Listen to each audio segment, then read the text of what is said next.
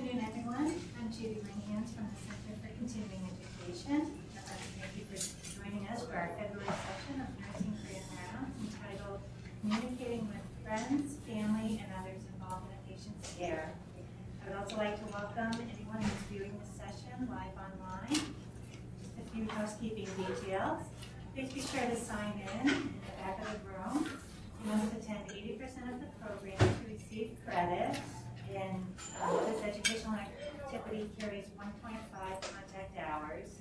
For those viewing online, please email me within an hour after the presentation with your name, degree, zip code, and just letting me know that you viewed this presentation. And also, if you have any questions during the presentation, feel free to email me, and I'll relay them to the speaker. My email is judith.m.langhans, LANGHANS@ucock.org.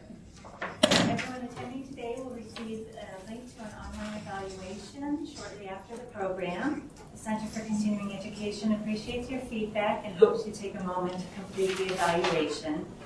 Your contact hours will be posted to your online transcript within 2 weeks. There are instructions in the back of the room on how to access your online transcript. And finally, please silence your cell phone and pagers. Our speaker today is Erin Curley, manager of the Dartmouth-Hitchcock Privacy Program for Health Information Services. Erin received her law degree from the Vermont Law School and has been at Dartmouth-Hitchcock since March 2014.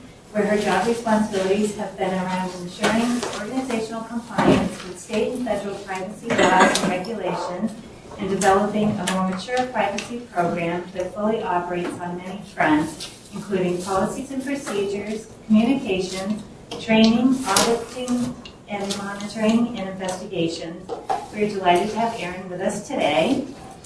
Neither our speaker nor any members of the planning committee have identified a financial interest or relationship with a commercial entity or any conflict of interest regarding this activity, and no one refused to disclose. Thank you very much, and welcome, Erin. Thank you.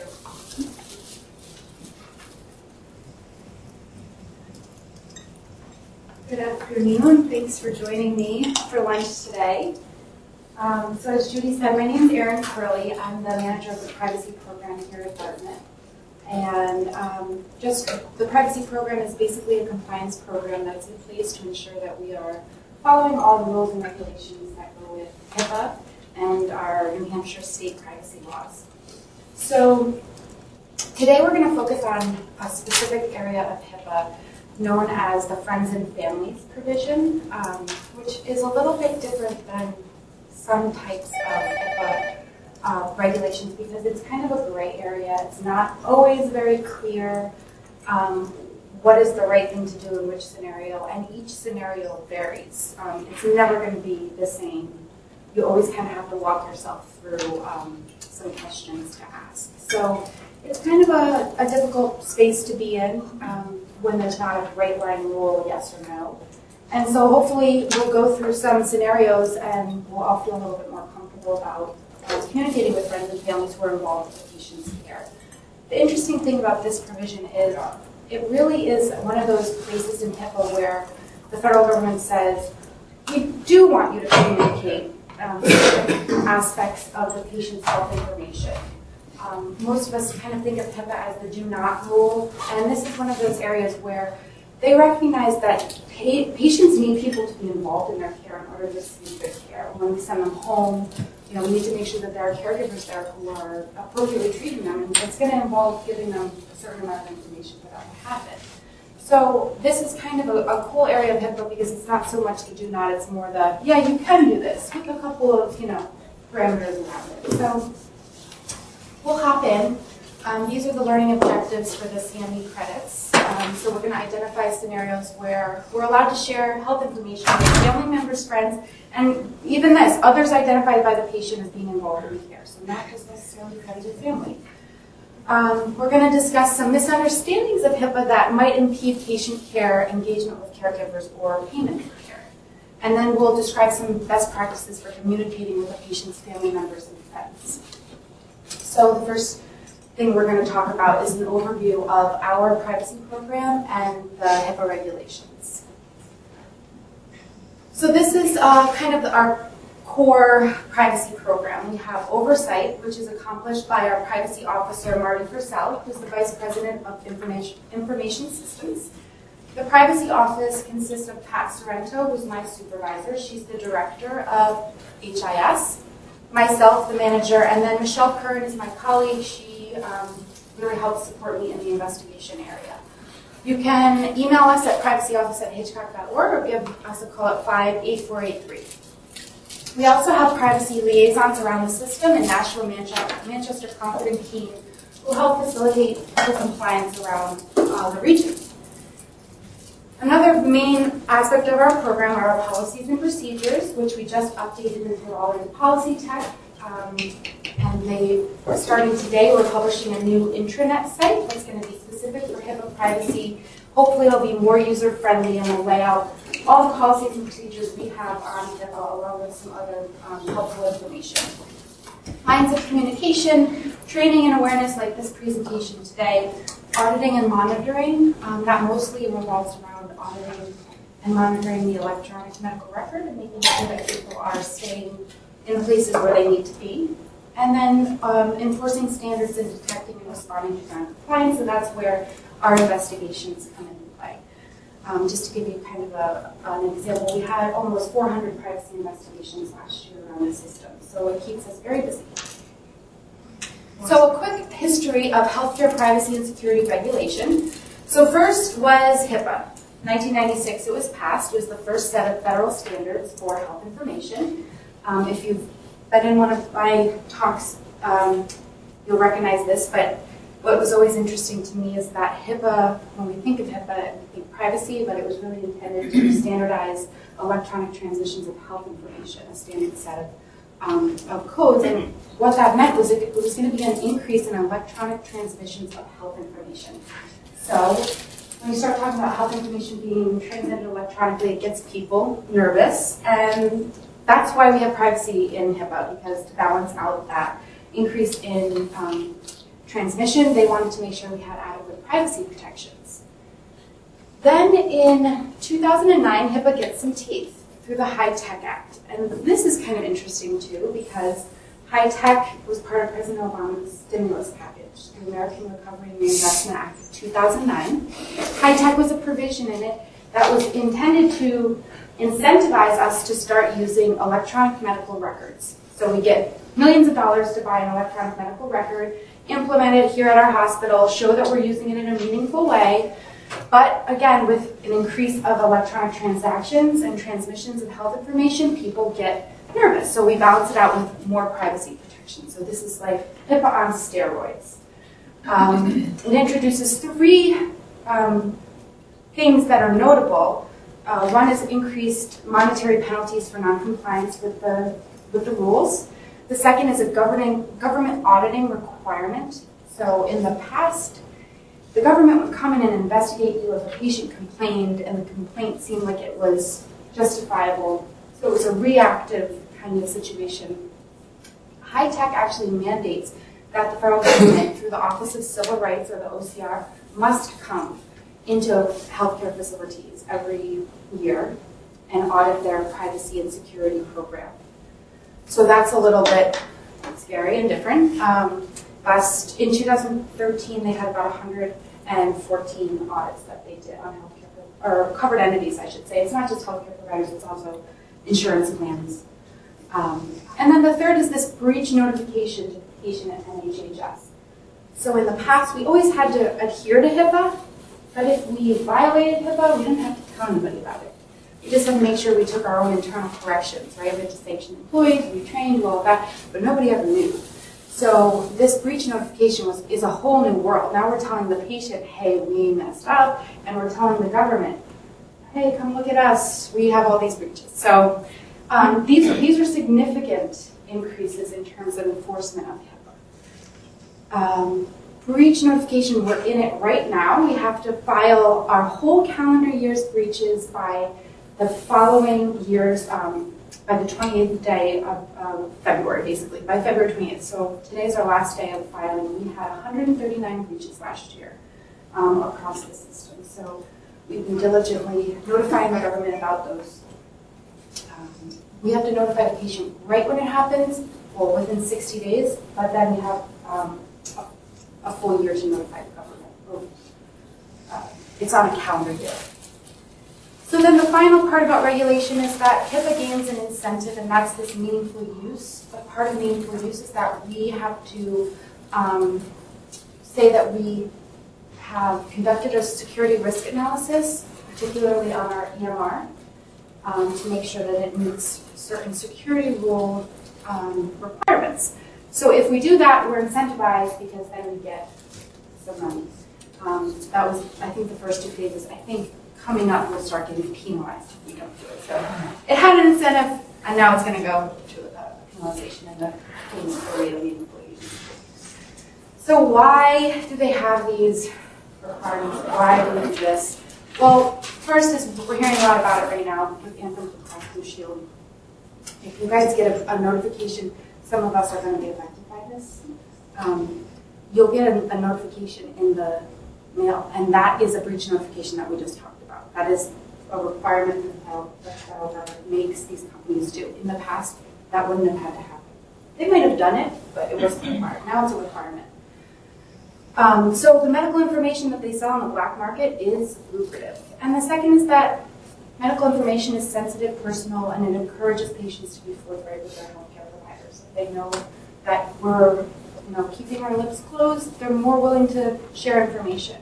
And I think being in a rural community like we are, in a small community like we are, it's even more important that we hold ourselves out as being really confidential, because we're, as employees here, many of us are patients here, so that's important to us. And also we have a small community where you might run into your patient later on, and people want to feel like that information is really going to be kept private.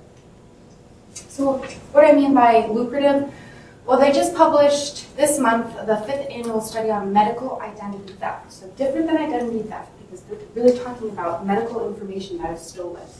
In this report, it said that 65% of medical identity theft victims in this study had to pay an average of $13,500 to resolve the crime. In the past year, the victims increased nearly 22% to $500,000, and the cost of consumers for medical identity theft in just 2014 alone was identified as $20 billion. So it's a big deal. Okay, so we'll just run briefly over what are we supposed to be protecting. Protected health information, PHI. It's health information with certain patient identifiers, like name, address, dates, so admit date and discharge date. Those are patient identifiers according to the government. So if you're saying someone came in on March 1st with a severe heart attack, if you can identify the individual, or if there's a reasonable basis to believe that the information can be used to identify the individual, just an admit date and a condition could be PHI, and you just disclosed it potentially in an unauthorized way. Let's say you go home and you're sharing a story with your spouse, for example. So it doesn't take a lot to create PHI, and that's why it's very tricky when you're sharing information about a patient to make sure that you're not actually disclosing information that you shouldn't be. Well, how can we use and share PHI? What are we permitted to do? These are the main categories that the rule talks about. With written authorization from the patient, as required or permitted by law, so sometimes we're required to share PHI in certain court proceedings, for example, or if we have a duty to warn statute here in New Hampshire, and various other scenarios I'm sure you're familiar with, reporting to certain registries, etc. We can use and share PHI to carry out treatment, payment, or healthcare operations. In some cases, if we give the patient an opportunity to agree or object, we can share their PHI or use it.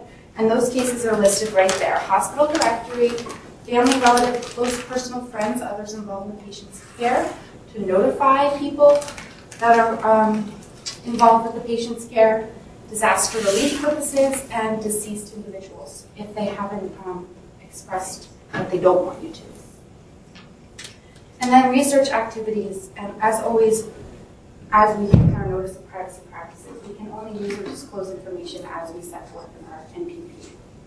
So today we're going to concentrate on this aspect of the privacy rule. If we give the patient an opportunity to agree or object, mostly as it relates to family and friends. The need to know a minimum necessary requirements, so those are the ways we can use or disclose it, but only access PHI if it's needed for your job, and then if it is needed for your job, only access the minimum necessary to get the job done. The one caveat to that is the treatment exception. Minimum necessary does not apply to disclosures to or requests by a healthcare provider for treatment. We want to make sure that treating providers get all the information they need to properly care for the patient. So I think that's an important exception to keep in mind. So what are these things, these breaches that we're talking about? Well, it's an unauthorized access, use or disclosure of PHI in a manner not permitted by the HIPAA privacy rule. So that first part, that's a violation of HIPAA. That's something we've always had. But the second part is the analysis that now we have to do. That compromises the security or privacy of the PHI. So every week on Monday we have a group that meets called the Privacy Case Review Committee. And it's made up of individuals from risk management, HR, Office of General Counsel, and privacy. We look at all the privacy cases for the week, and we go through the analysis of saying, one, was this a violation of privacy? And then two, did it compromise the privacy or security of the PHI? And if we come to the determination that yes, it did, that's when it becomes a breach at that point. So some examples, snooping, looking in the record when we shouldn't be. Of course, that is the probably most egregious one. That's the one that people usually are immediately terminated for. That's the one that usually you see federal prosecutions coming out of those and civil fines. So that's the egregious one. Looking in records where you shouldn't be looking. Gossiping, posting something on a social networking site like Facebook. We've had a few cases, breaches this year with Facebook, and it's rarely, it's not anything malicious ever. It's usually people wanting to share like a success story about their patient. You know, I had a great patient today, this, that, and the other thing, but it just so happens that, you know, we saw how little it takes to create PHI. And again, we're in this small community, so they ended up being breaches. And so we just say, you know, keep patient information out of Facebook. Just don't post about patients on Facebook because it's really hard to de-identify the information. And then there's emailing, faxing, mailing to the wrong patient. You know, you send an after visit somewhere to their house, and probably heard us talk about that. And then losing anything like a laptop or a jump drive or other device, that could turn into a breach. But if we lose these are encrypted, so we're in good shape. That's why we really encourage you to use your personal device if you're accessing our PHI. If you need to use a jump drive, a USB drive, then you should use one of the encrypted ones without medical records. You can go and get one for free. So this past year, actually physically handing a document that had PHI to the wrong patient was our #1 greatest breach. So this, I think, is something that we can improve as an organization. There are always going to be mistakes, that is for sure. We do not expect anyone to be, 100%. But we have a lot of paper. It's part of that meaningful use stuff. We're putting out ABSs after every visit. Discharge someone after every discharge. So that's a lot of paper. So we just have to make sure when we're handing over, we have the correct number of pages. We don't have somebody else's stuff stuck at the bottom, and that we're just verifying the patient's identity before we hand it over.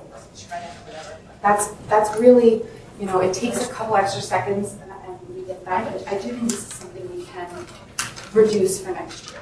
And then a close second was misdirected mail. So the same concept, just sending the PHI to the wrong person. Sometimes it's a double stack where you go two patients' information into one mail application. Or sometimes it's just a switch.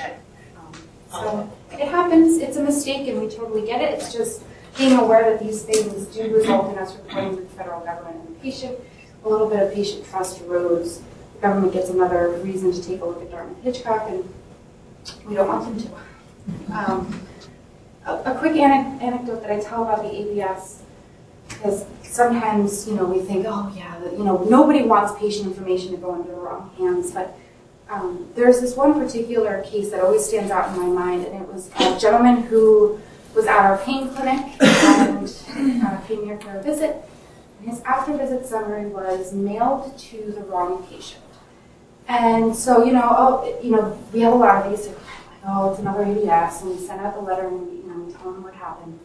And he called me up and he said, I feel really, really vulnerable right now because I have this list of, narcotic drugs on my ABS that also has my address on it that was sent to the wrong person. And we all know that that really does exist, where drug seekers will go to people's houses, break in to get their narcotic drugs. And he said, if this had just ended up in the wrong hands, it could have been a really scary situation for me.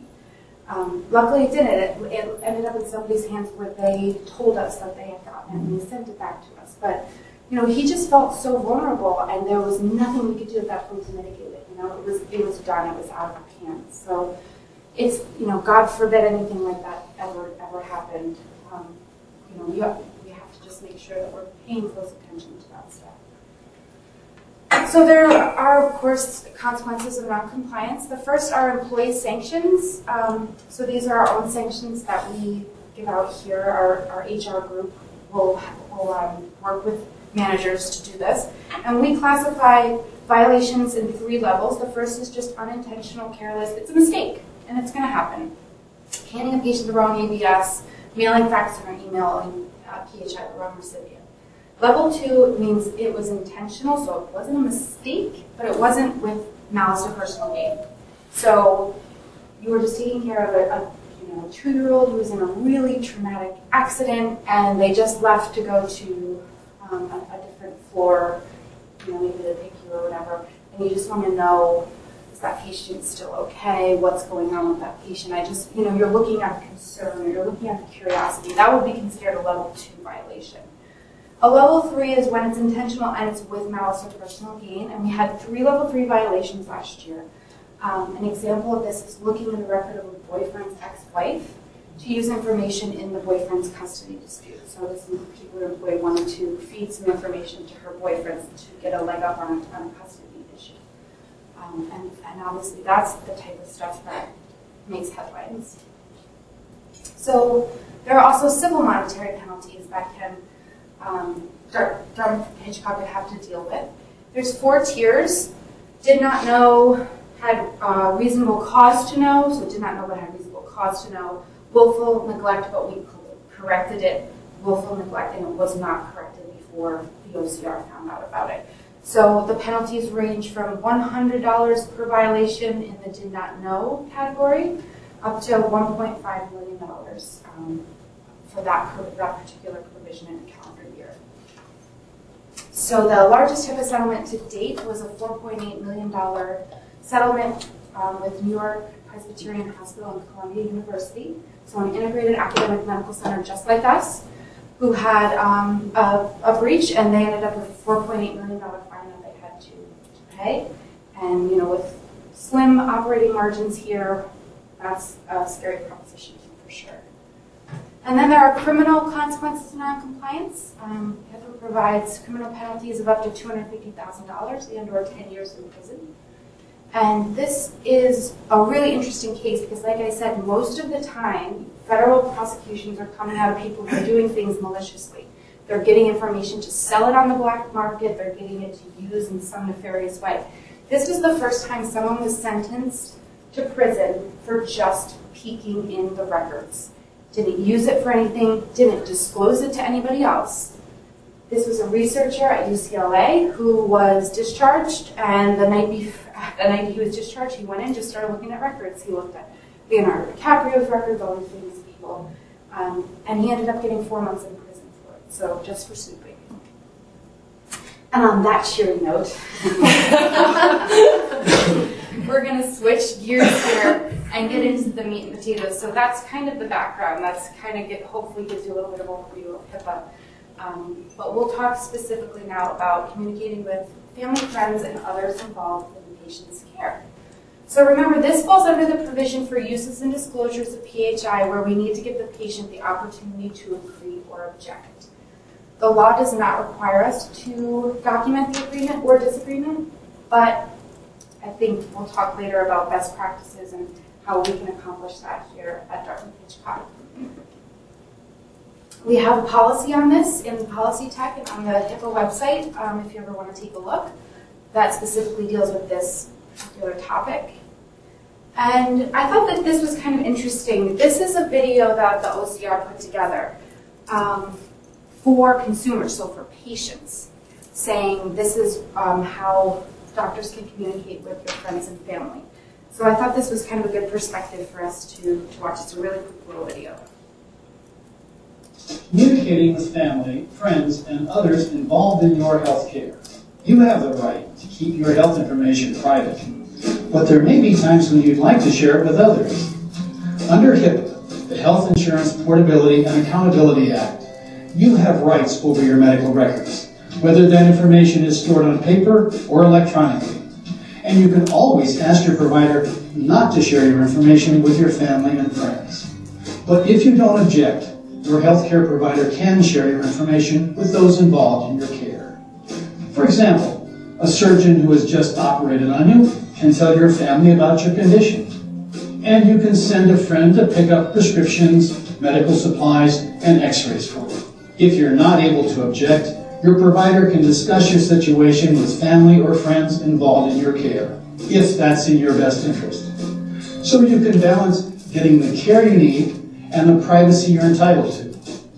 Know your rights. To find out more about how your health information can be shared, visit the U.S. Department of Health and Human Services Office for Civil Rights at hhs.gov/OCR. So the reason I like to show that, and I thought it was really interesting, is I think it's like a very relaxed tone. You know, and I really do think that the government feels that way about this provision. In terms of, I think sometimes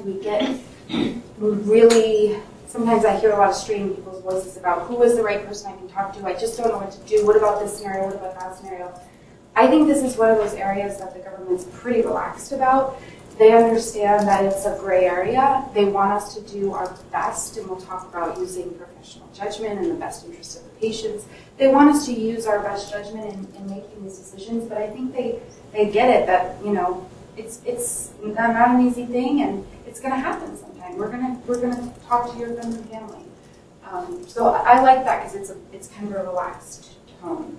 The government also put out a guidance document for providers on communicating with patients, family, friends, or others involved in their care, and it will go through some scenarios. It has some scenarios in it that we're going to go through today. So the basic rule is that the privacy rule specifically permits covered entities to share information that is directly relevant to the involvement of a spouse, family member, friend, or other person identified by a patient. And of course, that's a key phrase, directly relevant to the involvement. And although written authorization is not needed from the patient has to be given the opportunity to agree, prohibit, or restrict such disclosures. So there's two scenarios: when the patient's present and coherent, and then when the patient is not present or is incapacitated. So we'll do present first. If the patient's present, we have to obtain the patient's agreement, or provide the patient with the opportunity to object, or make a reasonable inference from the circumstances that the patient doesn't object. So, you know, this is kind of the easy scenario when the patient's present, but the first one means you just ask, can I talk about your treatment options with your family in the room? The second is, I'm going to talk about your treatment options now, and the family's in the room. If they don't object, you're good to go. The third is that the person has specifically asked the individual to come into the room with them. You can infer that they want this individual to be involved in their health care and in their decision making. So those are kind of the three situations for when the patient is present. If the patient objects, however, we obviously cannot disclose to family or friends. And this means not just in that particular time period, but that means future interactions with those people as well. So if you're in a room and you ask, is it okay if I share information with your mom? She's right outside. No, I don't want my mom involved. So you go through the treatment plan or whatever the information is, and then you're in the hallway and you're walking by the mom says, what's going on? Is everything okay? Can you give me an update? You can't disclose information at that point to the mom. You've already gotten that objection from the patient. This is the tricky part, right? So if the patient is not present, so this is when we get phone calls from family or friends, or if the patient's incapacitated, is in surgery, whatever it might be. This is what the rule says. You have to exercise professional judgment in determining whether the disclosure is in the best interest of the patient. And if it is in the best interest of the patient, you disclose only the PHI that's directly relevant to the person's involvement with the individual's care or payment for care. So you should use professional judgment. Is this in their best interest? And then only share the minimum necessary, right? Kind of familiar concepts. So you're going to make sure that if, let's say it was a billing department where somebody calls up and wants to pay a bill for their spouse, we could share information that was relevant to that episode of care in order to get that worked out. But we want to be going back and talking about other episodes of care that weren't related to that bill. That's kind of what that means. Or other diagnoses that were related. And I don't think, that's kind of common sense. We wouldn't do that. So here's a scenario. A grandmother of a 6-year-old named Susie calls the pediatric clinic. She said she's bringing Susie to her appointment today, but she can't remember what time it is. Can we tell her? Does HIPAA say we can tell her? What do you guys think? Yeah? Mm-hmm.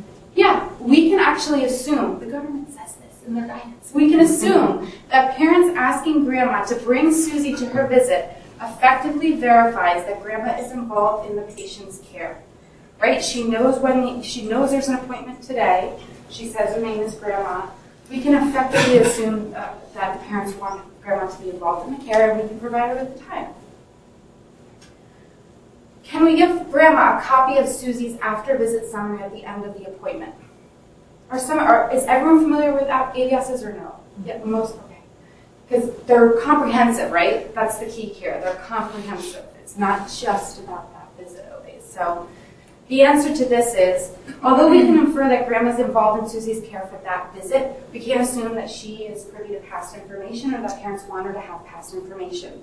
Therefore, if the AVS has medical history or medications that were not prescribed at that visit, it's best to send the AVS in the mail to the parents instead of giving them to grandma. Make good sense? How about Jerry? So Jerry's involved in a car accident and is taken by ambulance to DHMC. He's admitted to the ICU. The hospital proactively notifies Jerry's adult daughter that her father was in a car accident and that he's in the hospital's intensive care unit, and they even tell him their status. I'll add one extra thing. I say he's doing fair. Is this okay? Yes. It actually is. It is allowed, yes. A healthcare organization can use its professional judgment to determine that it's in the patient's best interest to notify a relative or friend that the patient's there at the facility. So it's okay for Dartmouth to call Jerry's daughter, let her know that he was in the ICU and, poor, fair, or what's the other one? I don't really know that, but, doing well would be okay.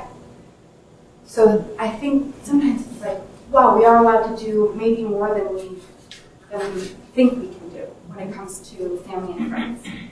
Sorry. So some common misunderstandings that I hear sometimes, I get phone calls and questions. The first is that I need to get proof of a caller's identity before I can release information over the phone. Well, how do I know that that's who they are saying there? It could be a crazy stalker who wants to come and meet them at the clinic, and if I tell them the appointment time, and scenarios start happening. And I'm not saying that's not a legitimate concern, but we don't need to get proof. HIPAA specifically says this in the OCR specifically says this. You don't need to get proof of identity in order to disclose information about a patient. As long as they state that they're a family member, they're involved in the patient's care, they don't require proof of identity. Those other requirements apply, but proof of identity not required. However, we have protocols for establishing or verifying individuals before we disclose PHI. So there is a step for verifying, but that is not proof. That's just doing due diligence to make sure the person is who they say they are and are involved in the patient's care as they say they are. We're going to go through verification in a couple minutes. The second common misunderstanding that I hear is that I need to get written permission from patient before I can share PHI with friends and families involved in the patient's care. And we've already talked about this. HIPAA does not require written permission in this regard. Verbal agreement or disagreement is sufficient. And if the patient's incapacitated and can't give agreement or disagreement, that's when you use your professional judgment to decide whether disclosure is in their best interest. Third common misunderstanding is that an individual can't call DH and schedule an appointment for her spouse. So this happens sometimes where I'll get calls, people saying, I'm trying to call and make an appointment for my spouse, but they're telling me that they can't. The office is telling me, no, HIPAA doesn't allow us to do that. So I'm not saying in some scenarios there might be a reason why we want to do this. There might be more than just some, there might be many. But HIPAA does not specifically prohibit us from doing this. There might be other factors that are involved that would stop us from doing it, but if an individual calls to schedule an appointment for their spouse or calls to pay a bill for the care the spouse received, we can interact with the spouse in such a way that we can schedule the appointment and get the bill paid. Are they involved in the care? Well, yeah, they have the bill. Obviously, they're involved in the payment for care, so we can talk to them and get the payment from them. That would be nice. And can we schedule an appointment? Well, what information are we disclosing in that scenario if we're going to want to schedule an appointment? Probably not very much. Probably, maybe even nothing at all. Maybe in some situations, we're asking questions about the patient, like if you're scheduling an MRI, maybe there's certain information you need to get about the patient. But we're asking questions about the patient. We're not disclosing information about the patient. So it's good to think about it like that too. We can get information, and we can plug it into our computers and schedule appointments and send an appointment reminder to the patient. But if we're not disclosing PHI, then we should feel comfortable doing that. This is a common misunderstanding. DH can't leave phone messages with family members at the patient's home to remind them of appointments or to inform them that a prescription is ready. This is, again, directly out of the government's guidance. They say, yes, you can do that. And it's the same rules that apply. If the family member is involved in the patient's care, payment for care, you can leave a message with them. You're going to figure out if is it in the best interest of the patient, because the patient's not there, it's one of those not present scenarios. Limit the information disclosed. So if you have a patient whose surgery is coming up, is scheduled, and something happens where the surgeon can't make the appointment, and you call home and you say, you know, is so-and-so there? And they say, no, they're not. Is it okay at that point to say, well, I want to let you know that their appointment has been canceled today?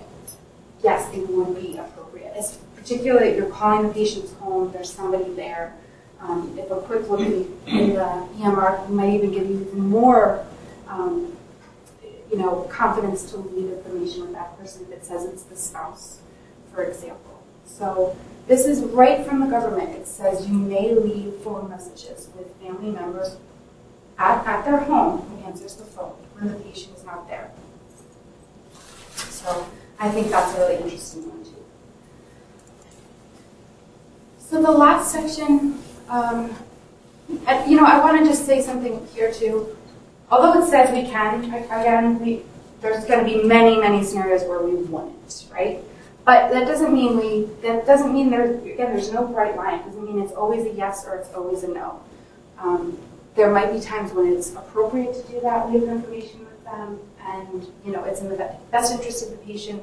You don't want them coming out here if they don't have to, or let's say they're scheduled for some procedure where they have to do certain things before the procedure, and if you don't tell them that, they're going to show up at the procedure the next day and can't get it done because they didn't, fast or whatever it might be. That's where it's very important for the patient to get that information So if they're out at the grocery store, you leave a message with, husband. If all other situations make you feel good about doing that, there's nothing else kind of red, flashing red saying don't leave information with this person kind of scenario. So it's a lot of professional judgment calls, and it's not always easy. But I think it's good to hear what the kinds of things the government thinks we're going to be doing. Some best practices that we're going to be looking at as an organization going forward.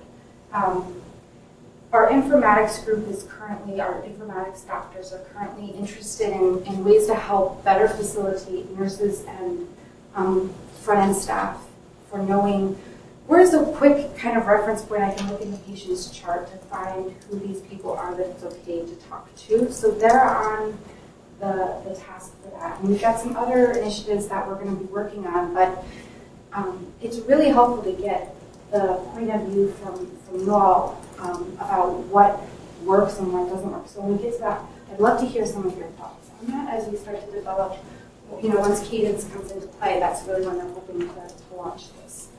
So the first thing we talk about a lot in these meetings is building this stuff into the workflow. So ask the question at registration, ask the question when the new patient packet goes out. Who is it okay for me to talk to about your appointments, about your medications, about your procedures you might have? I think it's important that information be specific to the department and the encounter in some circumstances, because something I talk about with the informatics team is I'm a little leery of a thing on the patient's chart that applies to all the departments here that says okay to talk to spouse. Because it might be okay in the ortho clinic to talk about more detailed information, but maybe not in HEMONC or in OBGYN.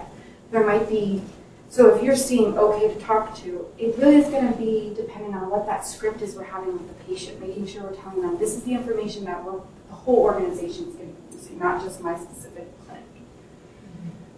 What are the numbers we can call? Can we leave a message on your cell phone? Can we leave a detailed message on your cell phone? Is it just your cell phone? Are you the only one who has, these kind of questions are helpful for us to get the information to the patient. And then the last bullet, what we were just talking about, documenting the answer in an easy to find area in the electronic health record. Currently, we have a form called a designation of personal representative form that allows a patient to identify someone to assist them in exercising their health information rights. So if we also build this into the workflow, someone can say, yes, my husband is my personal representative, and you can talk to him about appointments, verbal communications. They can get my medical record if they want. They can come and request it. They're going to be helping me with my care. So this is I don't think this is always the best solution, but it's a good solution that we have these things on file. We build them into our workflow. We explain to them that if they want to limit it to a certain department, they tell us so we can put it on the form. Then it gets scanned into the record under Scan Docs, and it lives there. And some of your patients might actually have one of these on file right now. This is a sure-proof way that that's the person you can talk to, unless they've limited it in some way. These are available on the intranet and on the internet if you'd like to use them in your clinic. We talked about verifying identities, so this is important. This is an important step. It's a policy done in Hitchcock that we verify the identity of the person who's asking for information before we disclose it. And it's kind of a quick little 1, 2, 3. So you have to figure out what the relationship with the patient is. Just ask them that. I'm the mother, I'm the daughter-in-law, whatever it may be. How are you involved in the patient's care, even for care?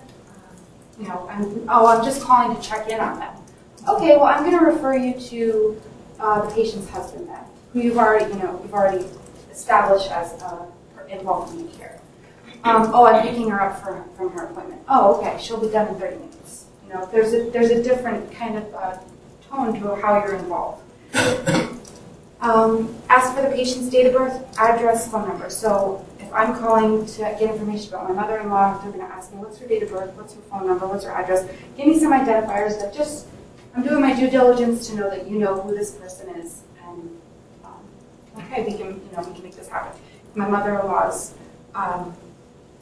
this actually did just happen to me because my mother-in-law broke her wrist. So I called the emergency room and they asked me who I was, asked me my relationship to her. They put me on hold for a little bit because I think they ran over to her room and asked her, daughter-in-law's on the phone, can we, actually I know they did, daughter-in-law's on the phone, can we transfer her to you? And she said yes, and that was one of those scenarios where the patient is present and we got agreement to disclose. And then we're going to disclose only information that's directly relevant to involvement of care. So we talked about this scenario where the wife calls to pay a bill for treatment on January 1. We're going to limit our disclosure of the patient's PHI to the costs incurred in that specific encounter. We're not going to go back and discuss past medical history. We're not going to go back and talk about other outstanding balances that are due. And we just talked about this too. Refer questions callers to identified family members. So if you get the random neighbor who's called, or you get, the aunt, or you just don't know how they're involved in the care, you don't know if it's right to disclose it. Nobody's saying that we have to, and we can always just refer them to the person who has been identified as the family member. So the husband, wife, daughter, daughter-in-law, etc. And it's also helpful to get that information from the patient and say, and the person who's with them. If somebody calls them, I refer them to you. Can I give them your cell phone number? Can I, how do you want to make this happen? How can we make it happen? In some areas of the hospital, we use a family ID. Are you guys familiar with that? I think it's in same day. ICN. The ICN uses it. ICU does too. The ICU does? Mm-hmm. Excellent, great. So critical care units, same-day surgery, are using a patient identifier that they give to the family. So if they give it to the patient, and the patient can give it to the family members that they want involved in their care. So when the person calls up, wants to know the status, want to know how they're doing, any other information, they say, can you give me the family ID number? They give it to them, and that's enough verification that they can start talking and sharing information that's relevant to that their involvement. So I think there are opportunities to expand this type of tool that we should consider doing. And that's all I have to present today. Do you guys have any specific questions? I'd be happy to answer them about situations that pop up for you guys, or anything that wasn't clear. Okay, excellent. Thank you all so much for being here and listening. And good luck. Please call us if you have any questions. We're here to answer them. Thank you. Thank you.